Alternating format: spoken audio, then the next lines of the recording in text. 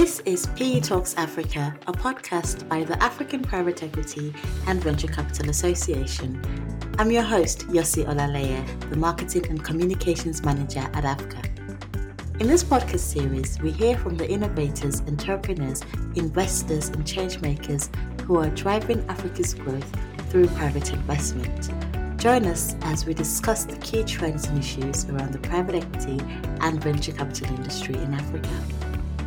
Our focus in this episode is the healthcare sector, and we are delighted to be talking to Biju Mohandas, partner and global co-leader for health investments at Leapfrog, a leading impact investor partnering with extraordinary businesses in Africa and Asia to achieve growth, profitability, and impact.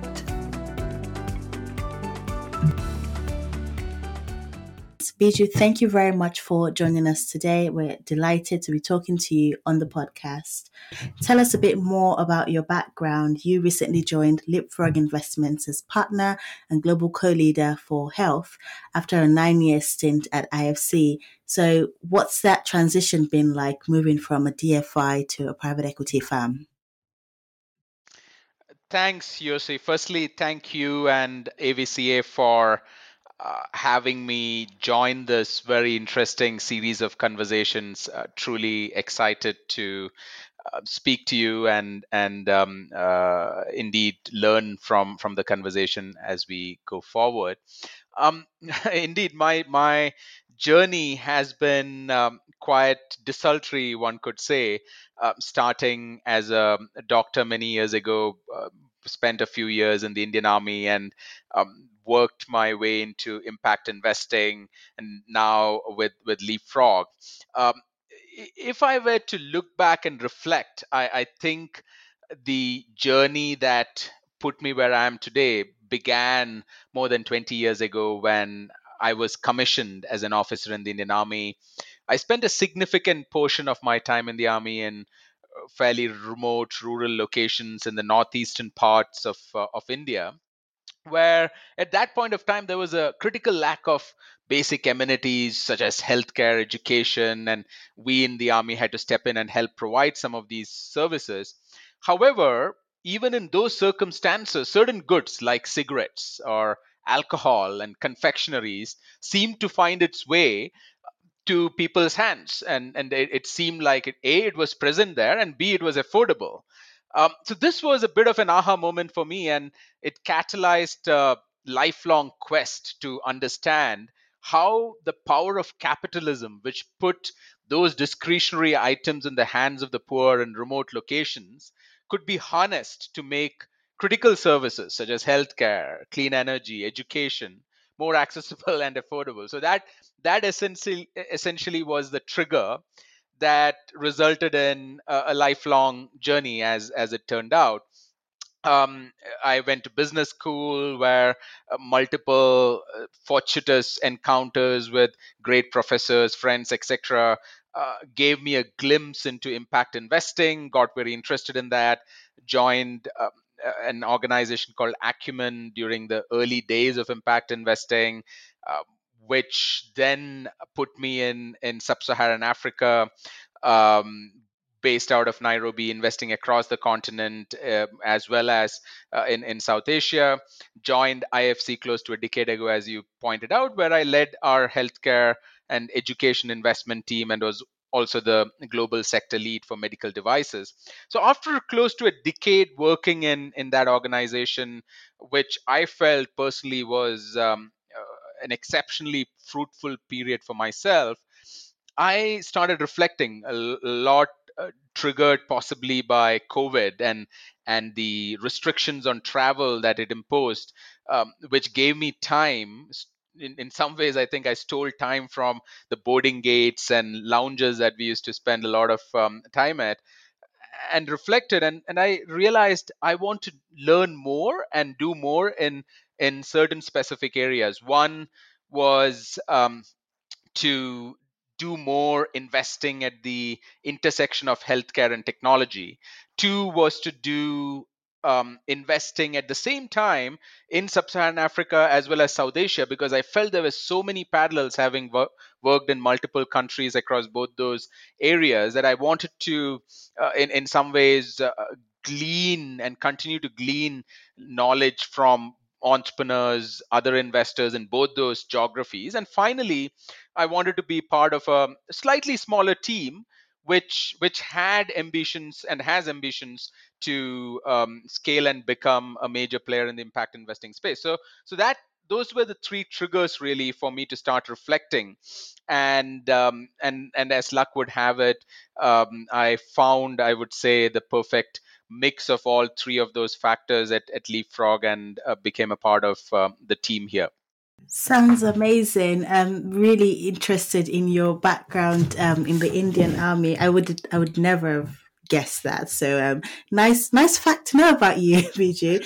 But that's a really amazing story. And what stuck out to me is that you said you've had a lifelong journey in impact investing right from the very beginning, working in the Indian Army, and just sort of seeing that lack of amenities and how investment could make that happen. So really exciting background. But that leads us nicely into the next question then. So, given that you've had over 2 decades or nearly 2 decades of experience investing and just working in emerging markets and making all these basic amenities, as you call them, accessible to people, I want us to talk a bit about how, in your view, Africa's private sector has evolved over the years from when you started your career to date. So, and it would be great to draw on examples from education and healthcare, which are your core areas. Sure, Yossi. Um, when I look back at about 12 years that I have lived and worked in sub-Saharan Africa, and if I were to look at it from the perspective of the healthcare sector to start with, I feel private sector has, in many ways, private capital as well as private providers of healthcare, private financiers of healthcare. Across all of this, it has, in essence, solidified its role as a key component of making healthcare accessible and affordable to everyone in the continent. And that, for me, is a significant, almost acknowledgement of the role that a private sector has in complementing the efforts of the public sector in this very important service that pretty much should be a human right in my view. And when one looks at how has that sector evolved over the last 10 years or so, I would say three major trends have transcended those that decade. One is the trend of consolidation of what has been a significantly fragmented sector. It still is quite fragmented, with small mom and pop operations delivering bulk of the care, but it is more consolidated than it was 10 years ago, and it is likely to get even more consolidated as we move forward. And that in turn will generate several positive externalities, ranging from potentially lower cost of care, the ability to attract better quality management into the ecosystem, the ability to um, come together as a group and advocate appropriate policies and regulations with governments, the ability to provide more consistent quality of care across your network, and so on and so forth. So consolidation is one major element that I've noted over the last decade or so in the private sector in healthcare. The second major trend is the interaction between the private sector and the public sector is more and more based on the foundation of universal health coverage, where multiple governments, you are from Nigeria, we were discussing earlier, I live in Kenya, the people have made investments in Ghana, South Africa, etc. Across all of these countries, multiple governments have come to the conclusion that providing a basis for universal health insurance to their population is important. And when these large countries with significant GDPs and influence make that decision, it tends to permeate as well. Again, is it enough? Do we have universal insurance? No, we don't. But if you look at Rwanda, for instance, today it is almost 98% covered by insurance.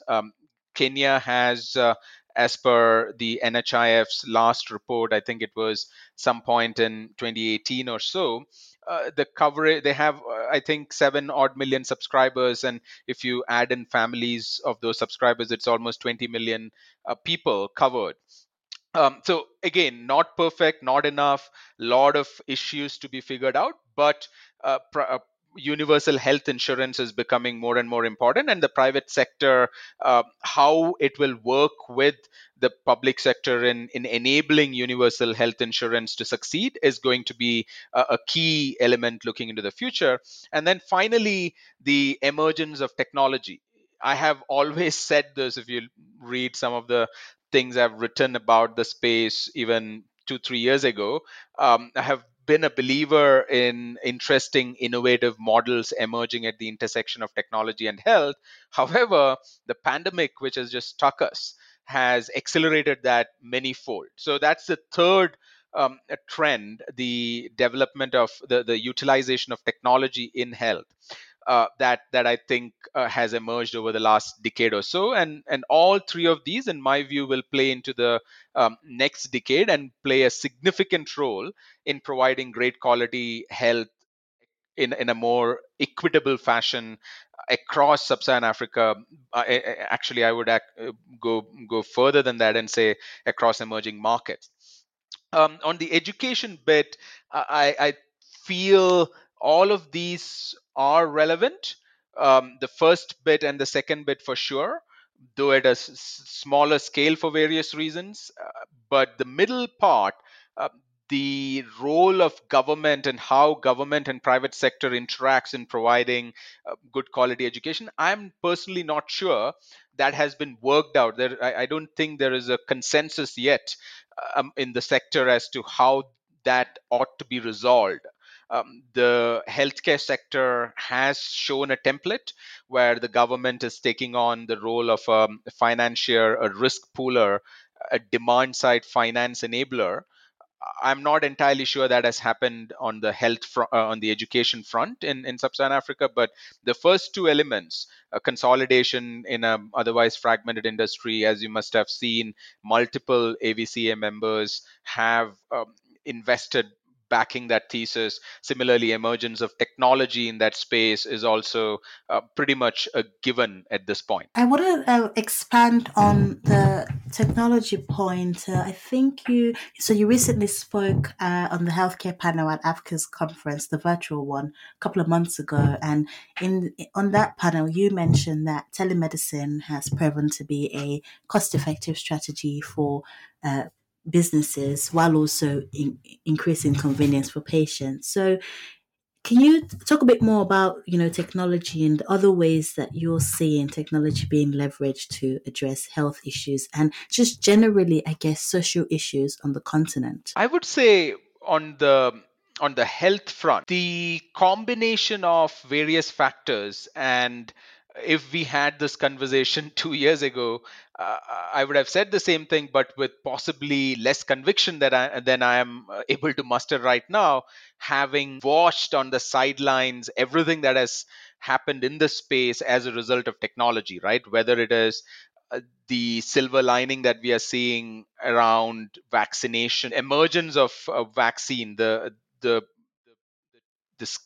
speed at which the genome that caused the pandemic was sequenced, and on the back of that sequencing, appropriate vaccinations were developed, mustered regulatory approval across multiple regulators in multiple continents, and is now being distributed and executed as we speak. That speed and the importance that technology played across that spectrum from sequencing to now distribution is a great example of one of the areas where technology could play a big role, and that is genomics.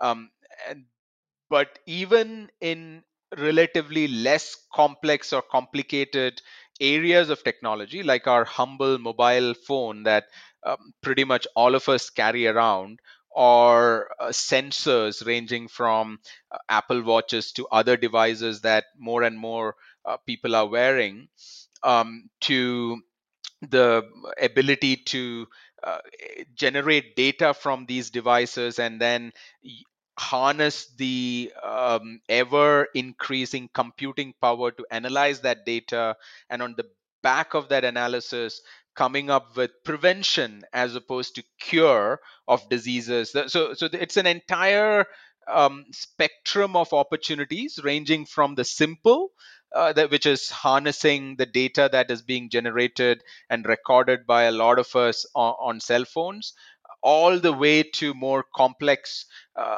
issues such as genomics and tapping the power of the gene to prevent diseases. And in between those two extremes, there are several other elements as well, and telemedicine is one that you mentioned.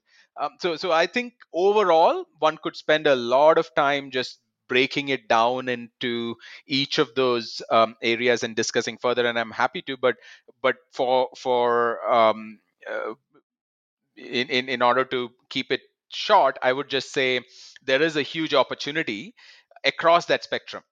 The question for me are threefold. One, how does one ensure that even as we uh, tap into the exceptional promise of technology in delivering healthcare, we are not losing sight of a large chunk of the population who may not be the ones that the private sector or capitalism is directly targeting, and the vaccine distribution is a great example. If today one could almost make a guess based on the GDP, typically but not entirely, of a country, what the level of vaccination is, right? And one doesn't you don't want to do that, not just because it's morally and ethically wrong, but it's also creates a risk for pretty much everyone. Today, if one person isn't vaccinated, that means there is a possibility of mutations and other streams of viruses emerging that could make everyone else who is vaccinated also sick potentially. So from a ethical perspective and also a practical perspective, as we look to leverage the power of technology, it is important to make sure that we are also keeping in mind how to ensure that in on top of the technological innovations, one is also looking at business model innovations, distribution innovations, financing innovations, to make sure this is equitable. The promise of technology is equitable and allows for good health for everyone, not just a select mass of people who can afford it. The second element that I would spend a fair bit of time trying to think through, linked to the first one, is how can technology allow for one of the trends that we were discussing earlier, the universal health insurance trend, to be deployed in emerging markets at a much cheaper rate while providing the same quality than has been possible so far, even in emerging markets. How can one leapfrog the traditional ways of providing insurance using technology? And we have some great examples in our portfolio. Bima, one of our portfolio companies, provides about uh, 6 million people with health insurance.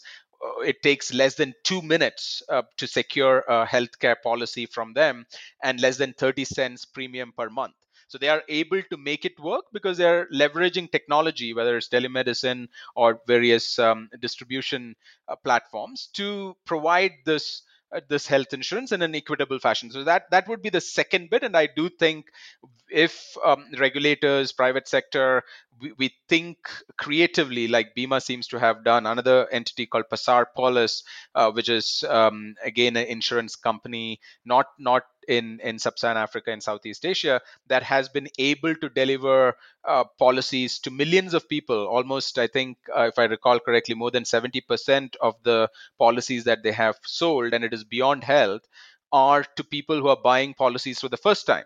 So it is possible to leverage technology to ensure that healthcare financing, which is which is an important component to ensure equitable healthcare, is delivered to pretty much everyone. So that universal health insurance is a possibility that technology can achieve. So that would be the second thing that I would keep in mind when it comes to technology. And the third bit is, as an industry, how do we look beyond what we have inherited over the last 100 years or so, mostly from Western models? uh, how do we think of healthcare less as the care of sick people and more as the care of people, preventing them from becoming sick in the first place? So you see, if you or I were given a choice, hey, there is this disease, simple disease like common cold or a little flu, you can have it, but after you have that flu, we'll treat you. Are you okay with it? I'm fairly certain that both of us wouldn't want to get sick in the first place, right? We don't want, even if we know that we can be treated, we don't want to be sick.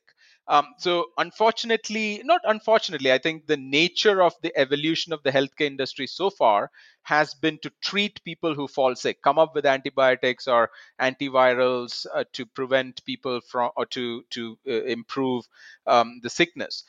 What can one do to leverage technology to prevent people from being sick, and then based on that, how do we reshape our health sector? It is another great opportunity for governments and the private sector in emerging markets to leapfrog. We don't need to build massive edifices which cost billions of dollars. We can try to, in some ways, prevent the spend of money on hard infrastructure by or at the one would require it. Please don't get me wrong. One would require great quality hospitals, etc. But possibly the use can be minimized only when someone is really sick, and everything else can be treated almost at home right now, as we were mentioning earlier. So three broad thoughts on the technology front without getting into specifics of what each technology can do.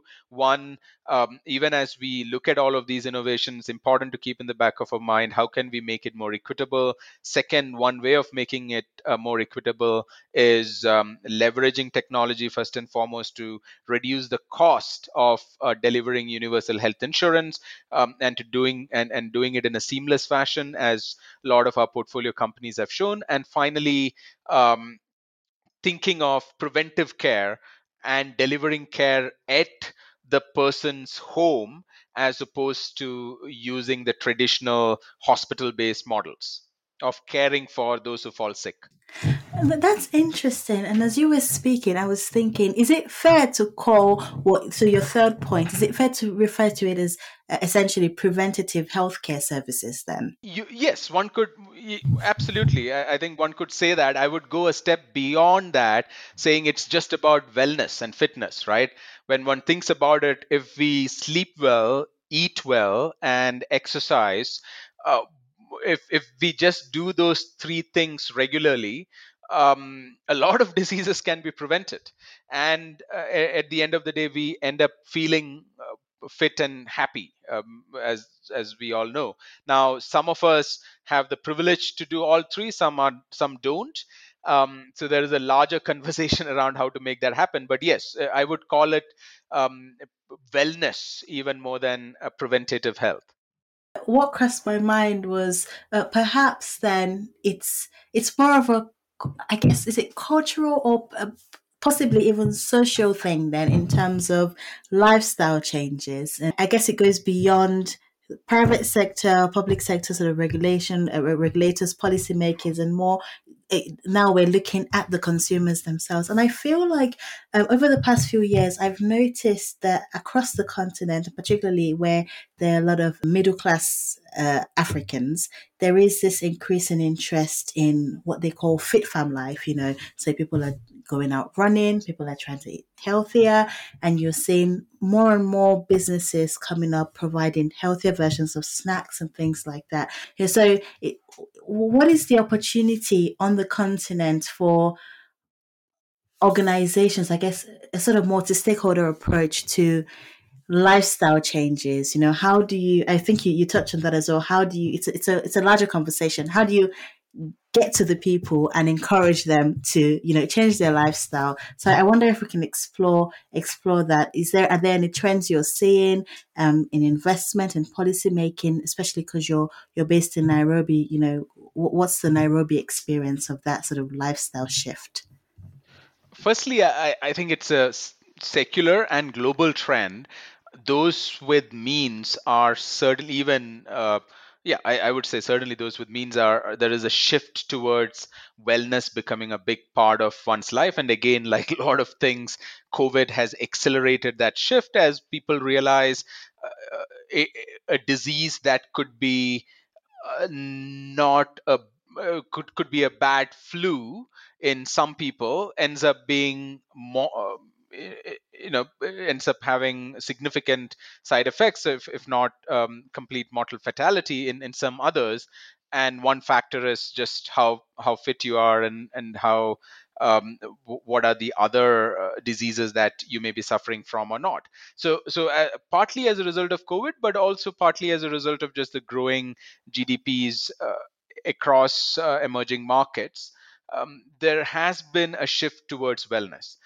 How can one make sure that this shift is not something that, again, just the elite and those with means are benefiting from, is the key question. And I would say that requires, as you said, a combination of policy and private sector. Right, on the policy front, I'm sure there are multiple areas that one could think of, but staying on the private sector element, there is a win-win for providers of multiple services, such as insurance, for instance. Discovery's Vitality campaign and is a great example, where an insurance company is actually providing a nudge to its subscribers to stay healthy, um, by providing a lot of incentives in order to indulge in healthy behavior, whether it is the relatively modest, take a 10,000 steps a day, to joining a gym, and so on.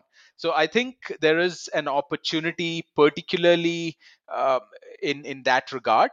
And I would, whether it is a public sector or the private sector, whether it's a technology enabled entity or a traditional healthcare insurer provider, the key to that achieving success there is to place the consumer, or the consumer at the center of it, and ensure that he or she is the one making that decision, and then figuring out ways to incentivize them when they make those good decisions and good choices. And I do think when one takes that approach, the benefits come through. And we spoke about Discovery, but there are other fairly fast growing. I have not seen yet an example, and this could be just my miss. I haven't seen an example yet in sub-Saharan Africa, outside of South Africa and Egypt. But in multiple other markets, India, for instance, we are seeing the emergence of apps which are free, even for at least to some extent, which provide support in ensuring that a person eats maintains a good quality diet, and is counting the calories as well as the macros. A person is being nudged to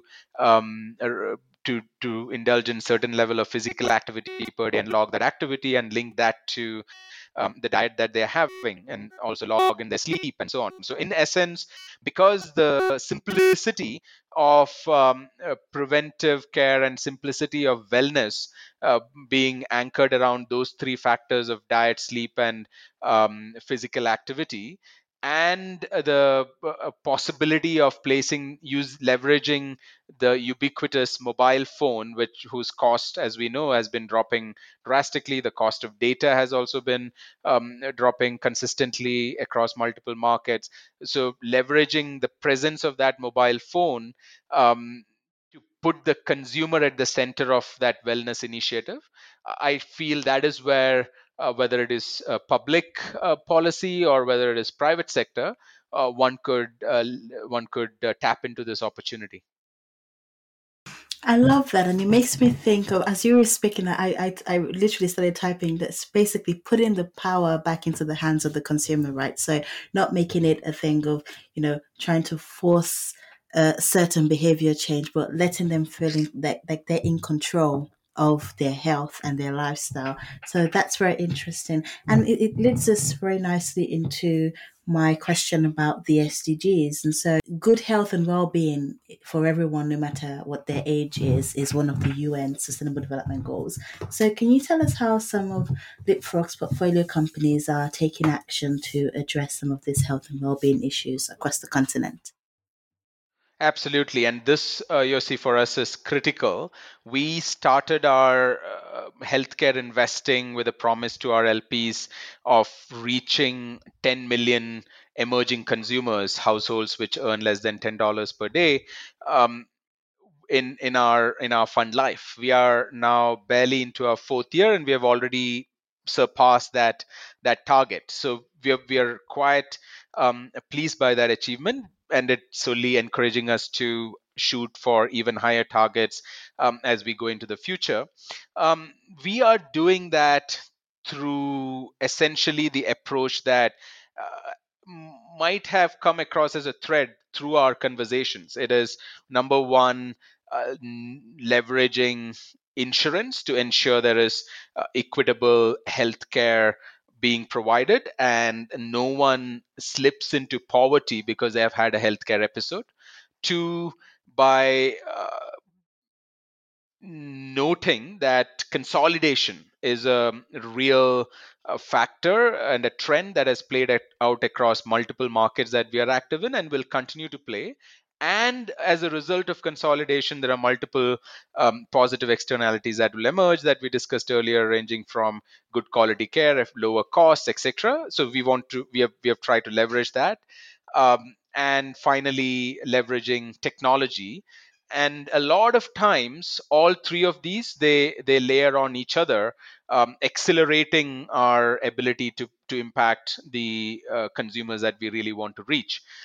So giving you examples across each of these, on the first element of universal health insurance or making risk pooling available to everyone. I gave you a couple of examples earlier as well: Bima, Passar Polis.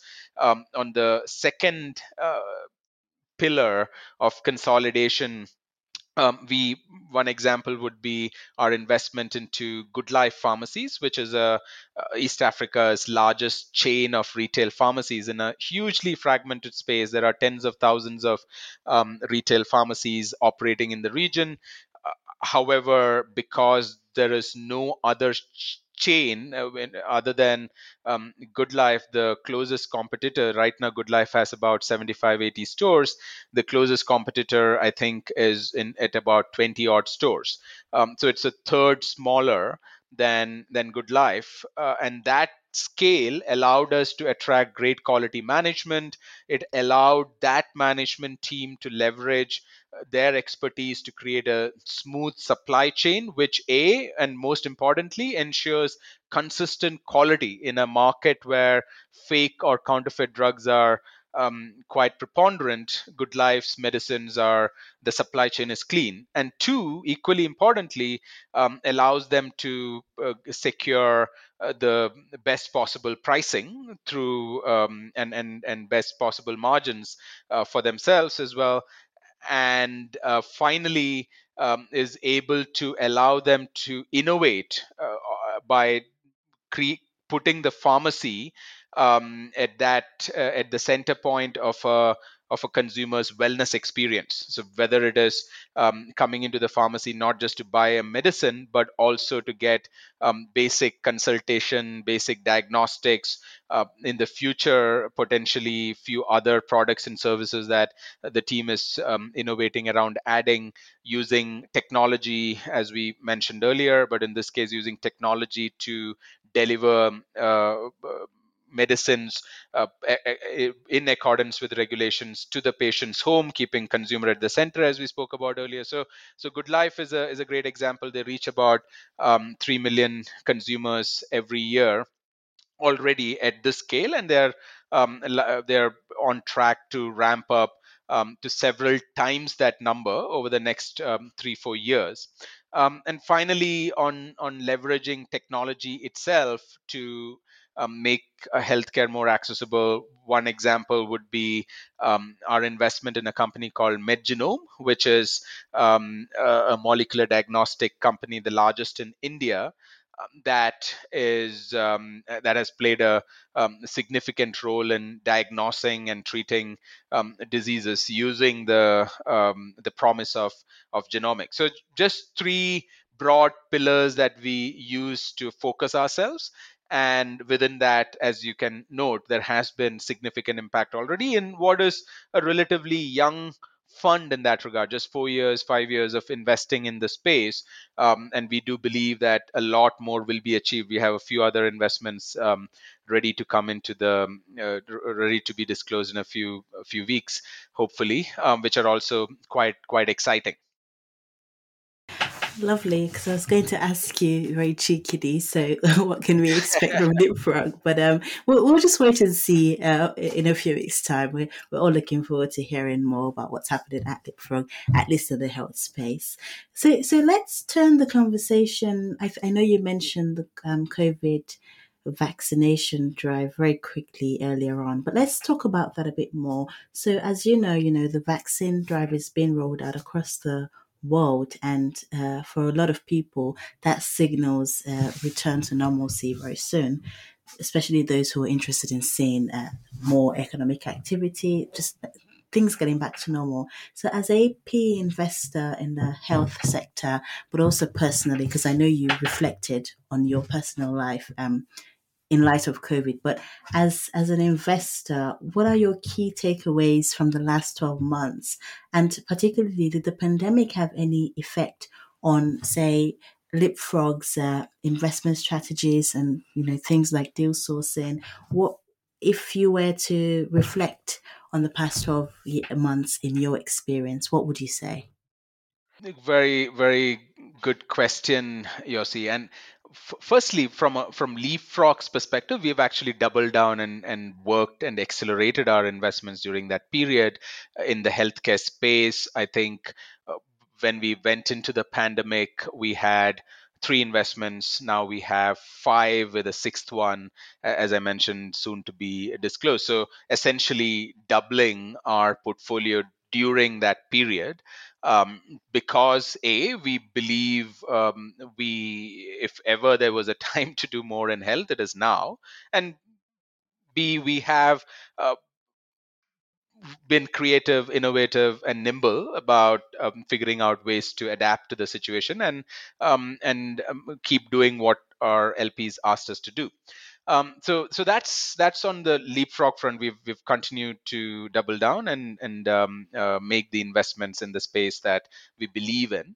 Secondly, with regards to a more secular trend emerging out of some of the changes here, I would say the single biggest thing for me, uh, in my view, is the increasing acceptance by consumers, whom we said we should place at the center of everything, as well as regulators, to innovative technology driven models emerging at the intersection of health and technology. And this opens up incredible opportunities, ranging from tapping the power of gene to accelerate the development of therapies, to shifting healthcare from curing diseases to preventing them, using personalized wellness, as we discussed earlier. So for me, that acceptance of technology is a major shift. I was reading somewhere that last year 60% of Americans use telemedicine.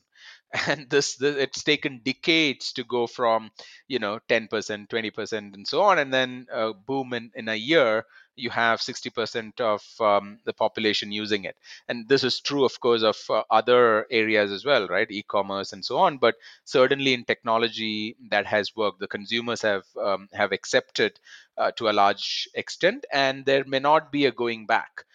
Similarly, regulators as well have figured out and understood that certain things can be done differently, not to throw away prudence, but to be prudent, be diligent, while at the same time ensuring that things can be by leveraging innovations to make sure things are done faster. So I think that for me is the most critical and possibly long-standing change emerging out of COVID-19. Absolutely.